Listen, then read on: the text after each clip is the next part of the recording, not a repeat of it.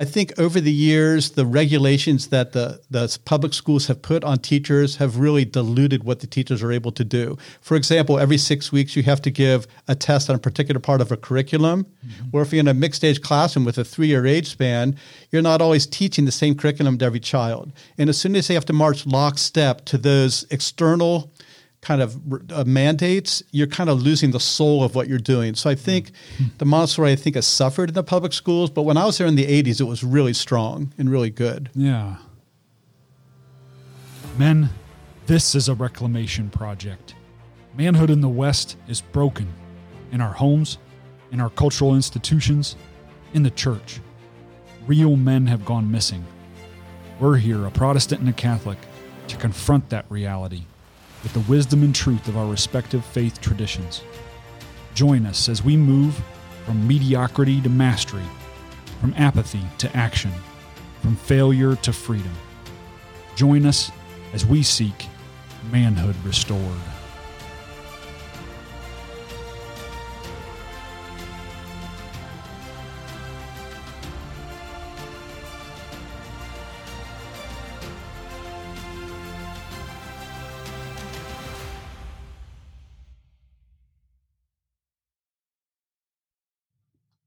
Mighty Men of Valor, welcome back to the Manhood Restored podcast, where we take a hands-on, head-first, hard knocks approach to learning what it takes to make men mighty again. Today, we have a great guest for you, Dan Teller. Welcome, Dan. Thank you. Good to be here. My name is Chad Stolley, and I will be your curator for this most rare exchange of ideas. Standing guard as this episode's night watchman, carrying yet another baton, ready to jab, strike, block, or bludgeon, is my co-host, Ben Neff. Ben, no sleeping on the job, you hear? Okay, well, don't be so boring. Well, I'm going to leave that to my interviewee here today. I'll try. Man, you really set him up. Thanks, Ben.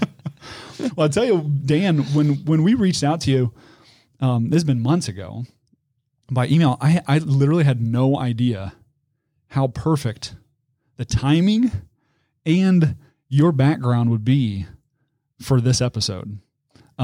We just finished recording an episode on education. I did an episode just prior to this on raising Generation Z.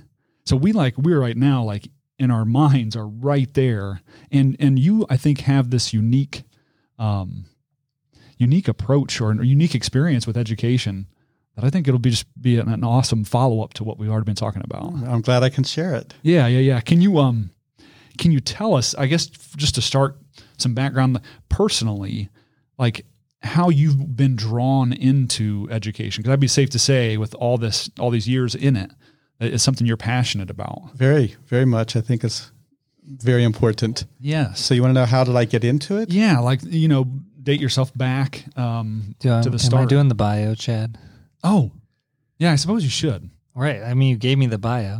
So Right. Here, you're going to read this. Let's do a bio. I'm sorry. Yeah, Man, okay. I was just so excited to start talking. I'm gonna bludgeon you with my baton. I'm not sure how violent you're planning on getting today. It's a pen, basically. Violent with your words. All right, yep. Dan Teller is the founder and director of the Good Shepherd Catholic Montessori in Cincinnati. Since its beginnings in 1998, it has grown from 28 preschool and kindergarten students to some 200 students up through the 8th grade. Dan has long called education his profession and passion, having taught Montessori for 11 years in the Cincinnati Public Schools and served as principal at St. Bernadette School in Amelia, Ohio, prior to Good Shepherd. He also currently trains catechists as a formation leader in the catechesis of the Good Shepherd. Work on my Catholic words here. Program. Dan has been married for 40 years and has 7 children and 2 grandchildren. Amen. That's Awesome. good. Well done. Yeah. Okay, now you guys don't use that word, do you? Nope. Catechetical. Yeah. It's kind of a fun It's word. for all Christians. Yeah. Or, catechesis means passing on the faith. Yeah. see. Ooh. Now you got some new terminology. Yeah, I like So it. we're all called for that. Yeah. Try to break that out next time in Sunday school and see what happens. Okay. Yeah. See. Yep. Time for catechesis.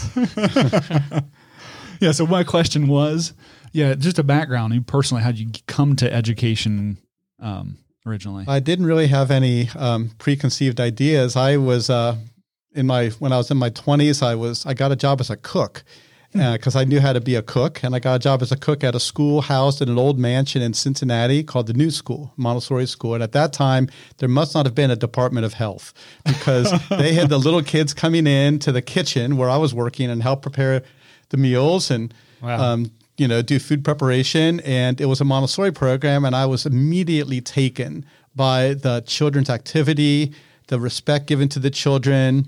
I thought it was just a great environment for children. And I'm not sure if I would say I was impulsive or if I was being responding to the Holy Spirit, but I just thought, yep, this is what I want to do. I saw it. I thought this is really good work. So I enrolled at Xavier. I got my Montessori training and then became a Montessori teacher, as Ben just said, at the Cincinnati Public. So, I mean, that early on, Xavier would have had like a program. Xavier is instrumental in part of bringing Montessori to America for its second wave, starting in the 60s. They had some real Montessori pioneers in Cincinnati that sort of, now there's a training program there. There's many around, but Xavier's been around a long time for Montessori training. I had no idea. And Ben, I don't know, how familiar are you with Montessori as a... very little, but... methodology. Yeah, I think our listeners would be it'd benefit them to hear an overview of it a little bit, if you could. Okay. I'll give the elevator speech here. Yeah. Maria Montessori developed this. She started working with children in 1907. She was a doctor and became very interested in child development. And as she worked with children, she started working with disabled children and then with normal children. She very keenly observed, as a scientist would observe, how do children develop? And she started to recognize universal traits of child development that weren't linked to a socioeconomic class, to a nationality. They were just part of who children are. And so in recognizing these developmental qualities, she said, what's the best way that we can respond to these? And based on that, she set up certain pedagogies and ideas and techniques for working with children. Because children change as they get older, the approach of Montessori education changes with the child. So for a young child, a 3 to 6 year old, it's very concrete. There's lots of movement, very hands-on. And as children get older, it's obviously much more abstract. But there's always a big emphasis on the work of the hand, an emphasis on the power of the child to have a certain direction and what they're interested in doing with proper guidance, and a really rich curriculum with brilliant hands-on didactic materials for children that really make learning easy. There's a mixed-age environment in Montessori classrooms, which means that everyone isn't learning the same thing at the same time. So lots of children are doing lots of different tasks at one time, and the teacher is actually called a guide, guiding children in their learning. So it can be very individually approached, for whether a child is really gifted or a child has a learning disability. You really kind of able to meet each child head on with what their particular needs are.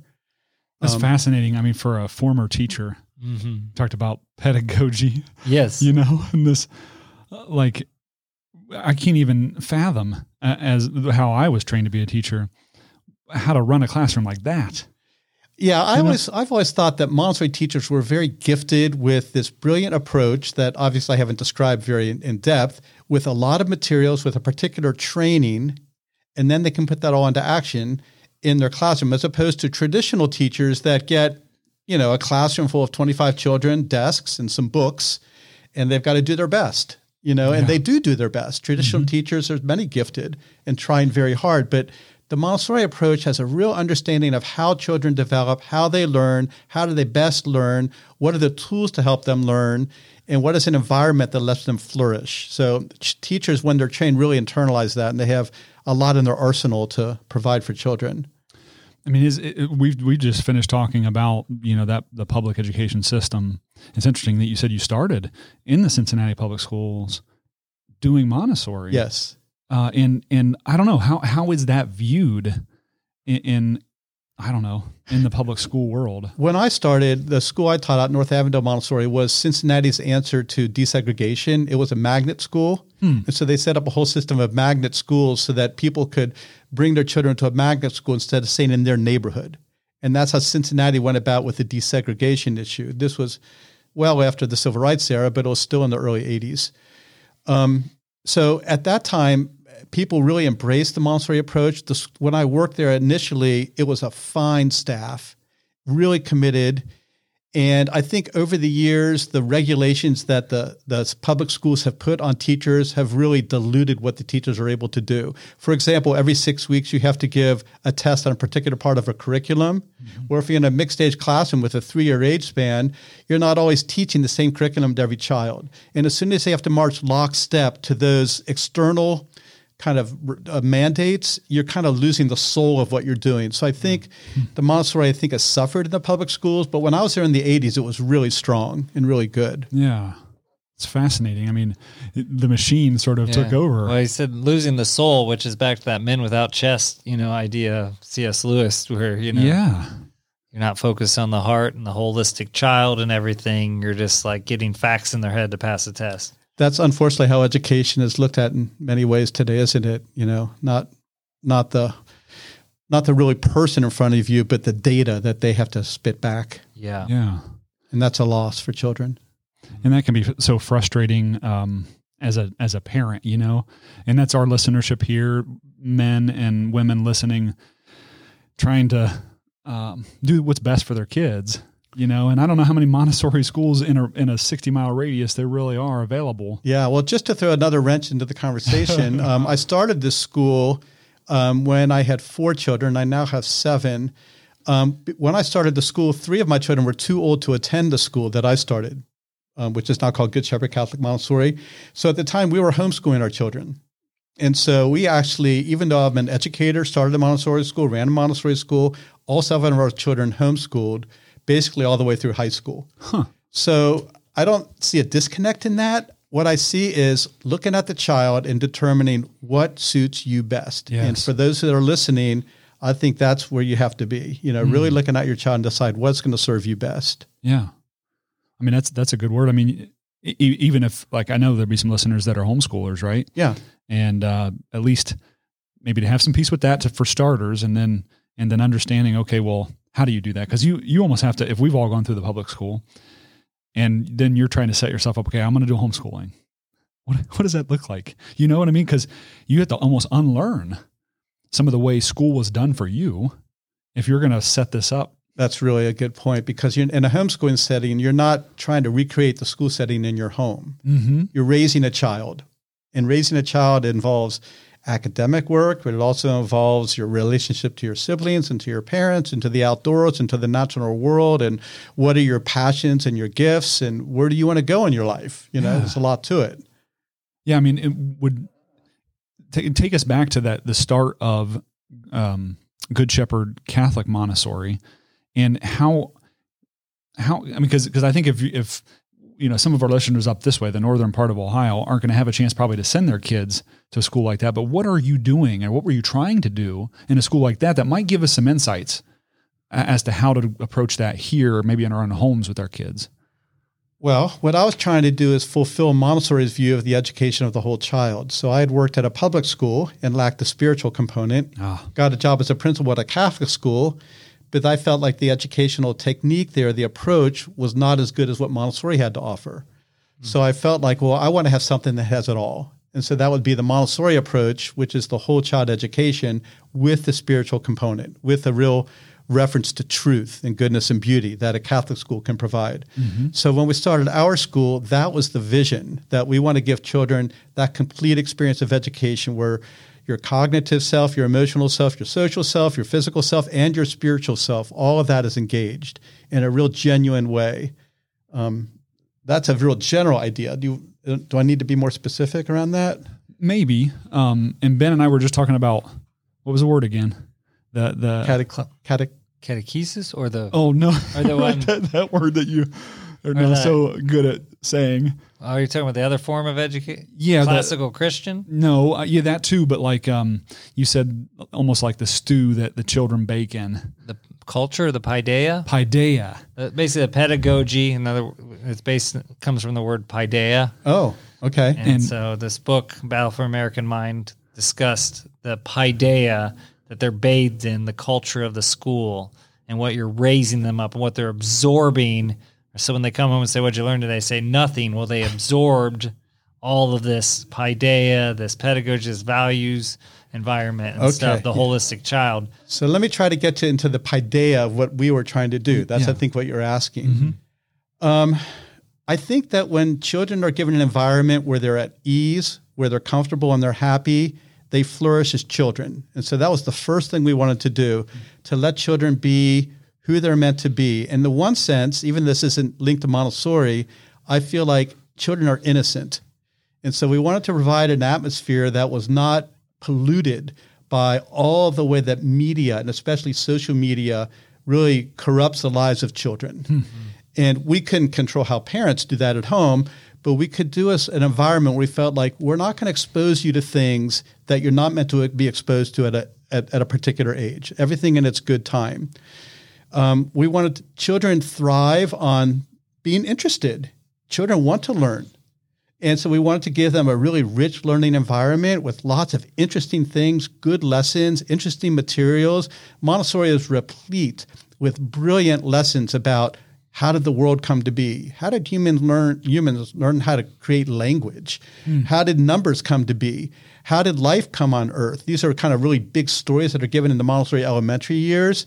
And children are really interested in those. It really excites them. And then when learning takes place within that, they have a lot of interest in it. In addition, when children have a certain amount of control over what they do, or at least choice over what they do, they're much more engaged. So we wanted children just to be learning well, learning everything they need to be, a good, fulfill who they're meant to be, their potential, to get along well, to know how to respect their peers and how to solve problems, how to think creatively, and how to live as faithful Christians, how to basically how to love Jesus.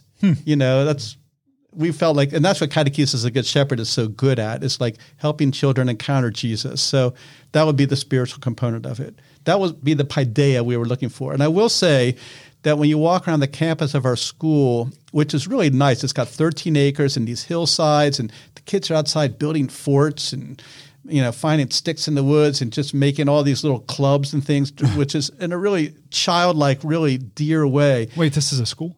Yeah. 13 acres? Yeah, during recess. Well, you got 13 acres? Wow. Yeah, it was a real gift to find this campus. When you walk around there, they're just happy children. They're just enjoying each other's company. There wasn't much bullying.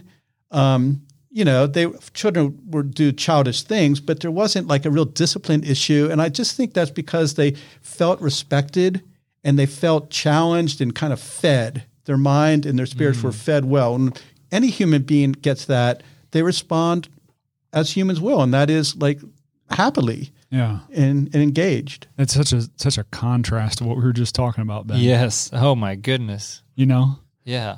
I mean, what you can think of, we were just talking about how our kids, are going back to school here very soon, like days away. And, there's this dread.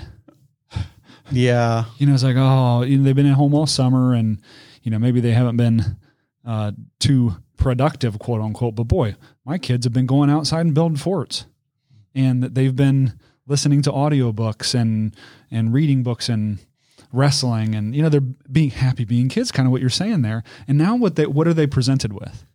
I got to go back and I have to fall in single file line and go in motion with the bells. And the whole 9 yards. Yeah. I want to give you one example from our school that I just think is delightful. Not every day is like this, but at the end of the year, the upper elementary classroom, the science teacher gives the children a project. They have to design a boat that's going to float in this really large tub. And there are balloons at the end of this tub, and each boat has little pins sticking out of it, right? And the children have to get a long pipe and blow onto the sails of their boat to try to pop these balloons. And the boat that they've built is probably you get a certain budget. You can buy these kind of materials to build your boat, and you have to do it with someone else. So you're in a team with someone else. In addition to that, they all had to make up a sea shanty that they would chant while the regatta is doing its thing. And then at the end, the whole classroom gathers around this giant tub. Each team gets up and tries to see if they can pop the balloons with their boat, and they're chanting their sea chanty, and everyone's kind of clapping and cheering, and it's just full of life. those kind of experiences, if you can infuse the day, not every day with those, of course, but children love that. So it put learning into a context, Yeah. Well, I mean, what learning objectives are you satisfying with such a lesson? Well, there was certainly something, with buoyancy. There was something with probably velocity. There's something with the use of materials to how do I, budget materials to get a particular vehicle together. Mm-hmm. I should ask the science teacher for more information on that. Honestly. No, but seriously, those are easy, quick answers. Yeah. But I think it's on the surface. A lot of times we think, it's just kids playing. Right. Without in our minds as people who've been in this education system, we have a tendency to think like, wow, how can you measure that? Where's the multiple choice? But where's the creative and thinking and the problem solving that goes into something? You have to be presented with a problem to know how to solve a problem. Yeah. So they had a challenge that they had to, go after, and they had to do it collaboratively also, which I think is important. Yeah. There wasn't, the curriculum design in that case with just a list of information that needed to be jammed in and spit back out. There's a process there, right? Yeah. Where the kids are applying concepts and critically thinking and collaborating. And I mean, yeah. Or the children would do things like they would have to measure the school building, and then they'd have to put that into a scale drawing, and then they'd have to determine the area of each space. So there's a lot of mathematical skills that goes into that. Wouldn't you say that, learning how to draw the scale, calculating area. They made towers out of, struts they had to make out of paper. They had to calculate volume and, weight. So there's a lot of these good projects. Yeah. And that project, I mean, in terms of like whether or not it sticks with you. That's a complaint sometimes I have with the way the education world is set up is like, yeah, you got it for the test, but how much of our time spent there really stays with us? What we've learned. And in those cases, like you're talking about that hands-on approach. Yeah. But there's other things that aren't so flashy. Like for the elementary, there's a beautiful Montessori material that teaches how decimals work when you add, multiply, divide decimals. The children have to be able to manipulate this material. They record it, then they have to be able to do it abstractly. But because they have a concrete material showing where that decimal point is moving back and forth, they should be able to understand how it's interacting with the operation of math and the numbers. So it's not all just real fun, external, on the edge things. It's really, we all need to know how to work with fractions and decimals, for example. Yeah. I mean, so given your experience and I mean, you talk about if you've been doing this since 1998, well, even before that, I was a pre-primary teacher, 3 to 6 year olds, started in 1984. Okay. And I did it for 11 years. Then in 1998, started our school up. Yep. And then we moved up from preschool into the elementary and middle school. Okay. Would you be able to offer some, from your vantage point, some critique of the way modern education is done? We kind of have but our critiques that we've offered, and that's because, we've seen it from within. Yeah. Largely all we know is public education. Well, I can harken back to my days as a traditional school principal, and I just think the workbook approach is somewhat deadening. And I don't know how many teachers are focusing on workbooks and workbook pages. I don't know how many children feel like I either know this already and I got to do it again, or I'm doing it, but I really don't get it anyway. I just think that it's not really hitting the particular child when it's all abstract like that. Yeah. So I'm not in a position to critique education as a whole because, I'm sure there's a lot of great things happening educationally. And, I don't think it's fair to offer a blanket statement like that. But I think when education is limited to 2 dimensions and particularly simply abstract sort of cognitive calculations and memorization, I think, Ben, you said it just takes the soul out of it. Right. Yeah. And how does faith get incorporated into what you do? I mean, in your school, and how do you see a difference in the kids when you can say, look at what God did? Like even the math setting, like God created this space and we look at that. How does that look different because we devoid, as a teacher, I wasn't like, look what God created, look at, all these amazing things. Pi was God's design, I mean, the idea of a ratio of circumference over diameter is pi, and it's an infinite number that goes on forever. Who designed that? God. Wow. Yeah. So you like, how does that look? Yeah. So how does that look in your world where you get to put faith in the center of what you do? Well, what difference does that make? Sure. I would say that like going back to the Montessori approach that I mentioned earlier, a lot depends on the age, maturity, and abstraction of the child. So the example you're just giving about the beautiful infinitude of mathematics, I would say a child that's thinking pretty abstractly, maybe 7th, 8th, high school, can start to really have a sense of wonder at that. I don't think younger children are really going to, be picking up on that. But, it just all depends on the age of the child. So for a little child, a 3 to 6 year old who's completely open, completely ready to accept and respond with love to the presence of God in their life, we would do something like give them the Good Shepherd parable. It's called the Catechesis of the Good Shepherd. That's not the only thing we do. But you present that parable to the children. The Good Shepherd's calling the sheep, loves the sheep, calls the sheep, knows the sheep, picks the sheep up on his shoulder if he gets lost. Who is this Good Shepherd? That's Jesus. That's a relationship that's being formed in an effective way, affective, like my emotions. And young children are really resonant with that. They're ready to respond to relationships and to an invitation to love. So the young child is completely ready to respond to that. If you think of a little 3 or 4 year old, they're so open and so dear, they don't need any convincing whatsoever, right? That's your question as to why they want preschool going younger. Yeah. Because you're saying they're open to receive that and their heart is open, and it's about the battle not maybe for the American mind, but the American heart, That's interesting. So now let's move up a little bit, like an older child, like say at the elementary years. In the catechesis approach that we do lots of different things, but one of the things that we do is show them the scope of salvation history from a grand kind of eagle's viewpoint. Like God created the whole universe. He prepared everything. Then he put humans on this earth, and look at everything he gave us. We have all these gifts at our disposal. And then he gave us a set of hands and a brilliant intelligence so that we could collaborate with him to create even newer things, better things. And you give children not just the description of that, but then you might give them a box with lots of beautiful rocks and plant samples and animal pictures and, metals and things to show these are all the gifts of God, so that they can also have an experience of gratitude for what we've been given as they start to look broader than just like that Good Shepherd image of a relationship into the scope of the whole created world that's been offered to us, and they can appreciate that. This is one little tiny niche. There's so many ways to approach these things, right? I'm just telling you what's coming off the top of my head.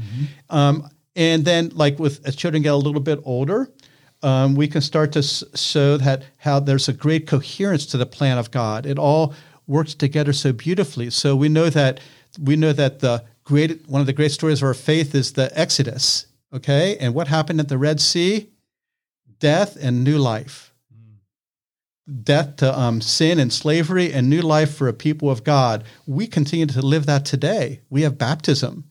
That whole moment of the Red Sea is brought to us in the rite of baptism, in the sacrament, where we're dying to sin and we're born to new life. We can experience that ourselves. We're not just spectators of something that happened long ago. The church gives it to us today. So you could start to see a child thinks more abstractly, but if you give him this rich content in a way that is really compelling, I think that they respond at their level to the greatness of God. That's great. Yeah, and you mentioned before we started recording that, I assumed that this way of catechesis, was exclusive to Catholics, but I find it interesting that you said, well, no, it's also accessible to our Protestant brothers and sisters.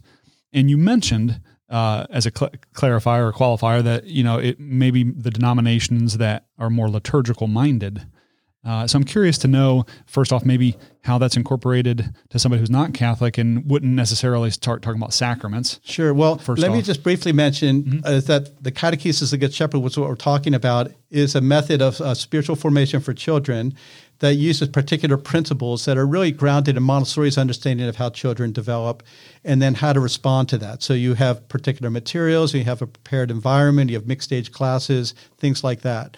So it was developed in the 50s by a theologian and a Montessori educator, who both of whom were Catholic. And over time, people became interested in their work and wanted to learn about it. And they started to recognize that there are certain key components of what they were doing that transcended denominational lines. For example, encountering Jesus as the Good Shepherd. That's a Christian point of view. It's not, no one owns that, the Catholics, the Protestants. It's for all of us as Christians. It's biblical. And a big source for Catechesis of the Good Shepherd is Scripture. Another big source is liturgy. So there would be a little bit of a dividing line there, but we're certainly looking to Scripture to look at the life of Christ, to find out the mystery of who are you, God made man, and how did the Scripture reveal that to us? How do the prophets reveal it to us? What is this kingdom of God that Jesus is teaching us? What is the mystery of it? So we look at the scriptural references that he gave there. How are we supposed to live inside this kingdom? What is the moral life supposed to look like? We have lots of gospel maxims and lots of parables that are common to any Christian. So these things are presented to children with really lovely materials and meditations, and then an opportunity for them to do their own personal hands-on work that's appealing to them. And so as people started encountering this, they thought, yeah, I want to try this within my own denomination. And so that one kind of, I guess you could say that a cohesive quality for Christians is sacred Scripture. Yeah. We all turn to Scripture as the revealed Word of God. The Catechesis also has a strong emphasis on liturgy as the moment that we live out some of that, the spiritual life, in Eucharist or in the sacraments, things like that. This is an area where people of different denominations approached it, started to think of, well, how can I adapt it to my particular faith tradition and my particular practice? So I think the sense of like the union point here is the love of and respect for and desire to serve the child. That kind of transcends denominational boundaries, and that's what pulls people together in this sort of ecumenical forum. It is important that everyone be true to their faith tradition. So as Catholics, we uphold the supremacy of the Mass as the source of summit of our faith, the moment we encounter Jesus really, truly present. And for a person that's not Catholic, they would have a different view of that moment of liturgy, of the Mass, and they would have to present that in their own tradition to their children in the way that corresponds to their belief system. So, any denomination is going to have to take the liturgy and find a way to present it. So as Catholic, I'm in a Catholic tradition, so I do it the way it was designed for Catholics. But that liturgy makes sense in terms of everything that I've read a little bit beforehand on Montessori, where it's that hands-on, like you got the message from scriptures, right? And you're processing that and hearing the story. But now there's a physical action usually in our world that corresponds, and you're internalizing some of that through these liturgical actions. I don't know how you guys in the Protestant context would try to bring some of that down to earth, as it were, in your Sunday school kind of classroom settings, maybe crafts and those kinds of things. Yeah, depends on the age group, I guess, probably. Same thing there. Even then, it's just kind of interesting to think about how we sometimes model our school after the public school and here's information, and so we can be guilty of not experiencing. Oh, and believe me, CCD programs across the country, I've been a catechist on that side of it, and it is essentially the same thing. Yeah, I'll try to give two examples in an atrium, which is the space name for the Catechesis of the Good Shepherd, the kind of classroom we call it an atrium. Like for the youngest children, we give them a little model altar, and they put on a paten and a chalice and a cloth and candlesticks and a crucifix and maybe a little corporal. They don't play Mass. They just learn how to set the altar. This is what you see when you go to Mass. So for a young child, it's appealing, and they'll fall in love with that. So now I want to go to Mass because I'm going to see these things. So we don't necessarily talk about as much as show them something that they can do. Another example that's more abstract and for older children is we show them, we sit around a round table and we put on it a paten and chalice to represent the Eucharist and a statue of the Good Shepherd to represent this is the Good Shepherd Christ calling us to be with him at this moment at the altar. He's calling you, the sheep, to come to him and be fed by him in the Eucharist. That's his call. Who do we encounter when we go there? And then with the children, maybe 10 or 12 years old, we would put a picture on the altar of the crucifixion. And then we put an image depiction of the resurrection. And then we put a depiction on the table of an image of the second coming of Christ, what we call parousia. Do we encounter Christ crucified when we go to Mass? Is he there? He is. Do we encounter Christ risen at Mass? He's there. Do we encounter Christ who's to come again? He's there. And we call that the mystery of our faith. We know at the Mass we say, we proclaim your death, O Lord, and profess your resurrection until you come again. We pull that statement from the Mass out to lift up, it's a mystery. The scope of this Eucharist, this mystery, is so great that we can't understand it, but we can experience and be drawn into it in some mysterious way. That goes back to that wonder. We were talking about that, like, and I think we mentioned it too. Like when it comes to education, if you can just like give them an experience where they wonder at something like that, a mystery. Yeah, and that is a meditation. Yeah. So, I mean, there's lots of informational pieces too. Mm-hmm. Like we have a little map, not a little, but we have a map of the city of Jerusalem that we have for the children. We tell the whole Paschal mystery through that geographical work. So I want to learn what happened, what happened at the Last Supper, what happened at the Mount of Olives, what happened before Caiaphas, what happened before Pilate. So there's information, there's a historical reality to our faith. We want children to learn that as well. Yeah, leverage that all day, right? But I'll just give you one other example. There's so many. It's so brilliant the way this catechesis is put together. One work we give is called The Mystery of Life and Death. And we plant successive plantings of wheat seeds. Maybe you've seen wheatgrass growing, and it grows really quickly. Yeah. And so Jesus said, unless a grain of wheat falls to the ground and dies, it remains just a grain of wheat. But if it falls to the ground and dies, it produces much fruit. And so we show them these successive plantings of wheat until you get some that's been planted for a couple of weeks. And the people around here will know this. You dig it out of the soil. Where's the seed? It's gone. It's gone. It's died. But what is there in its place? New life. Yeah. And what will happen to this new life if it's given the opportunity? It will grow into a wheat stalk. And then what happens to that wheat stalk when it matures? It has 60 seeds. So out of the one seed that died, 60 new seeds grew.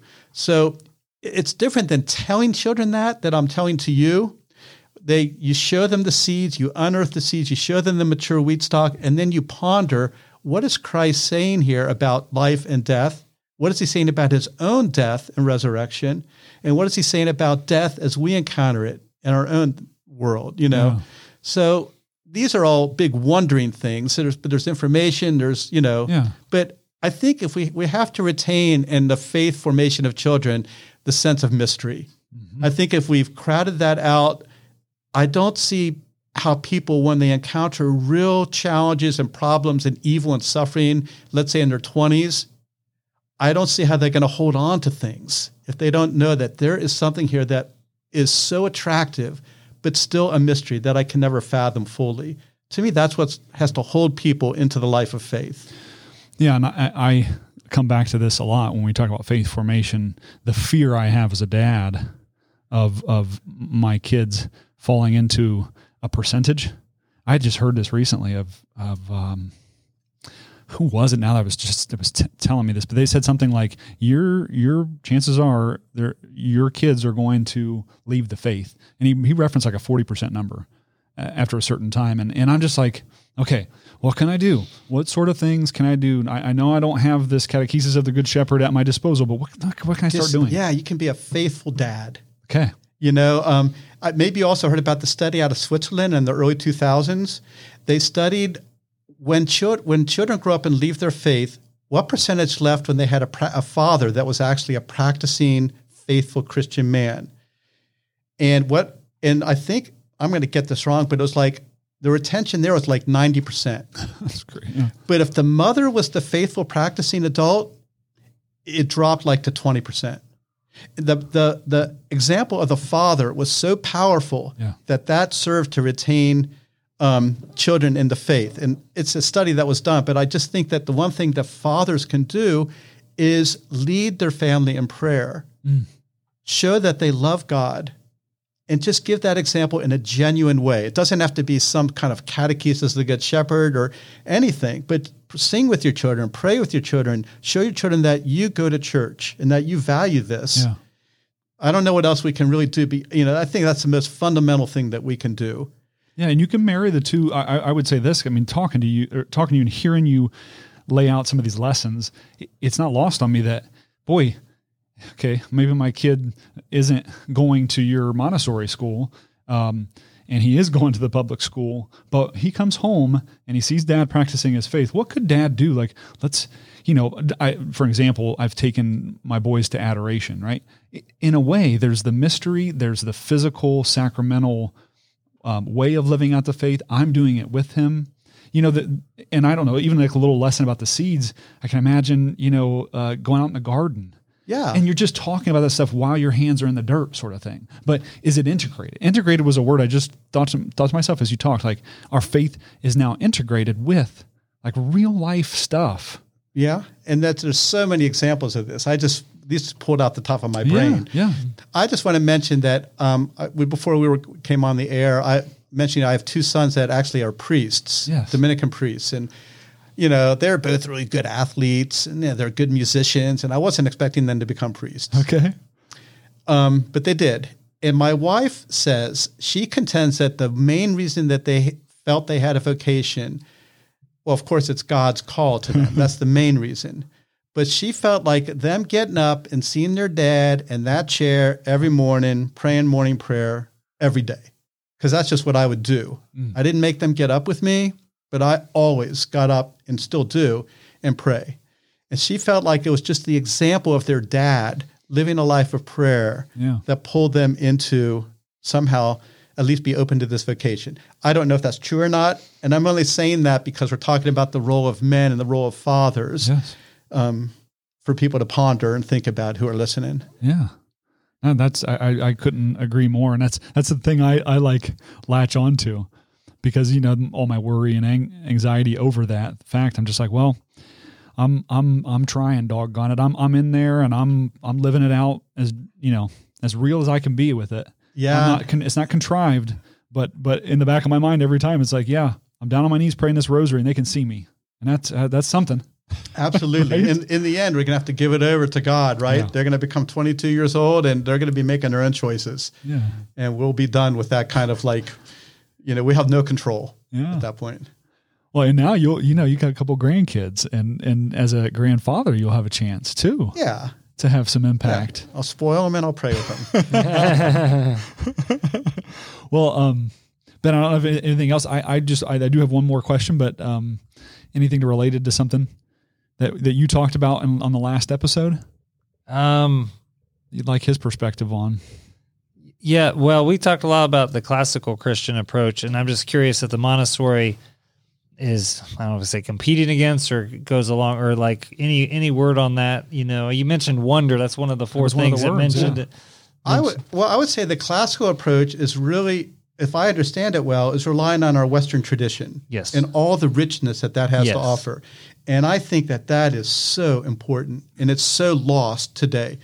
My daughter is going to NKU, Northern Kentucky University. She had one history requirement, so I went with her and looked through what are all the history and offerings that you have. Out of like 25 offerings, one course was on Western civilization. There was all these other weird courses that are being offered. This is how people are growing up, to no understanding of the roots of our culture or our democracy or our values or anything. So I think that the classical model is really important. I would say that it's easy to incorporate that into a Montessori setting because if you're going to read particular books, you can read from a classical tradition. If you're going to study particular historical currents, you can study what's key in our Western tradition growing up. So I don't think the two are in any way, exclusive of one another. And so that way I said that Montessori sort of has a curriculum and approach, but I think that to include these classical ideas is really important, especially as children get into middle school and high school. Does your school go all the way up? 8th grade. 8th grade, okay. Yeah. So potentially then a stepping stone would maybe take to a classical approach for high school or something like that potentially. Sure. Yeah, but I remember one of our teachers had them reading some Shakespeare, had them reading like a children's Homer in 7th and 8th grade, studying, when they did American history, studied the great speeches of American history, and the values that led up to that, So there's so much in our, tradition that, and especially at children are being taught that can be enforcing and reinforcing the beauty of our Western tradition. It's really in danger of being lost. Yeah. Mm-hmm. Yes. Well, I was wondering if you could paint a picture for us. So Ben and I had talked a little bit here about what like the end product of the public school system often is, and little debate as to whether or not it was designed to do so, create essentially good workers. Yeah. Well, like the industrial model. Yeah. Sort of out of Germany maybe or something. It came. Have you heard that? Yes. Came out of ultimately the Frankfurt Institute. Okay.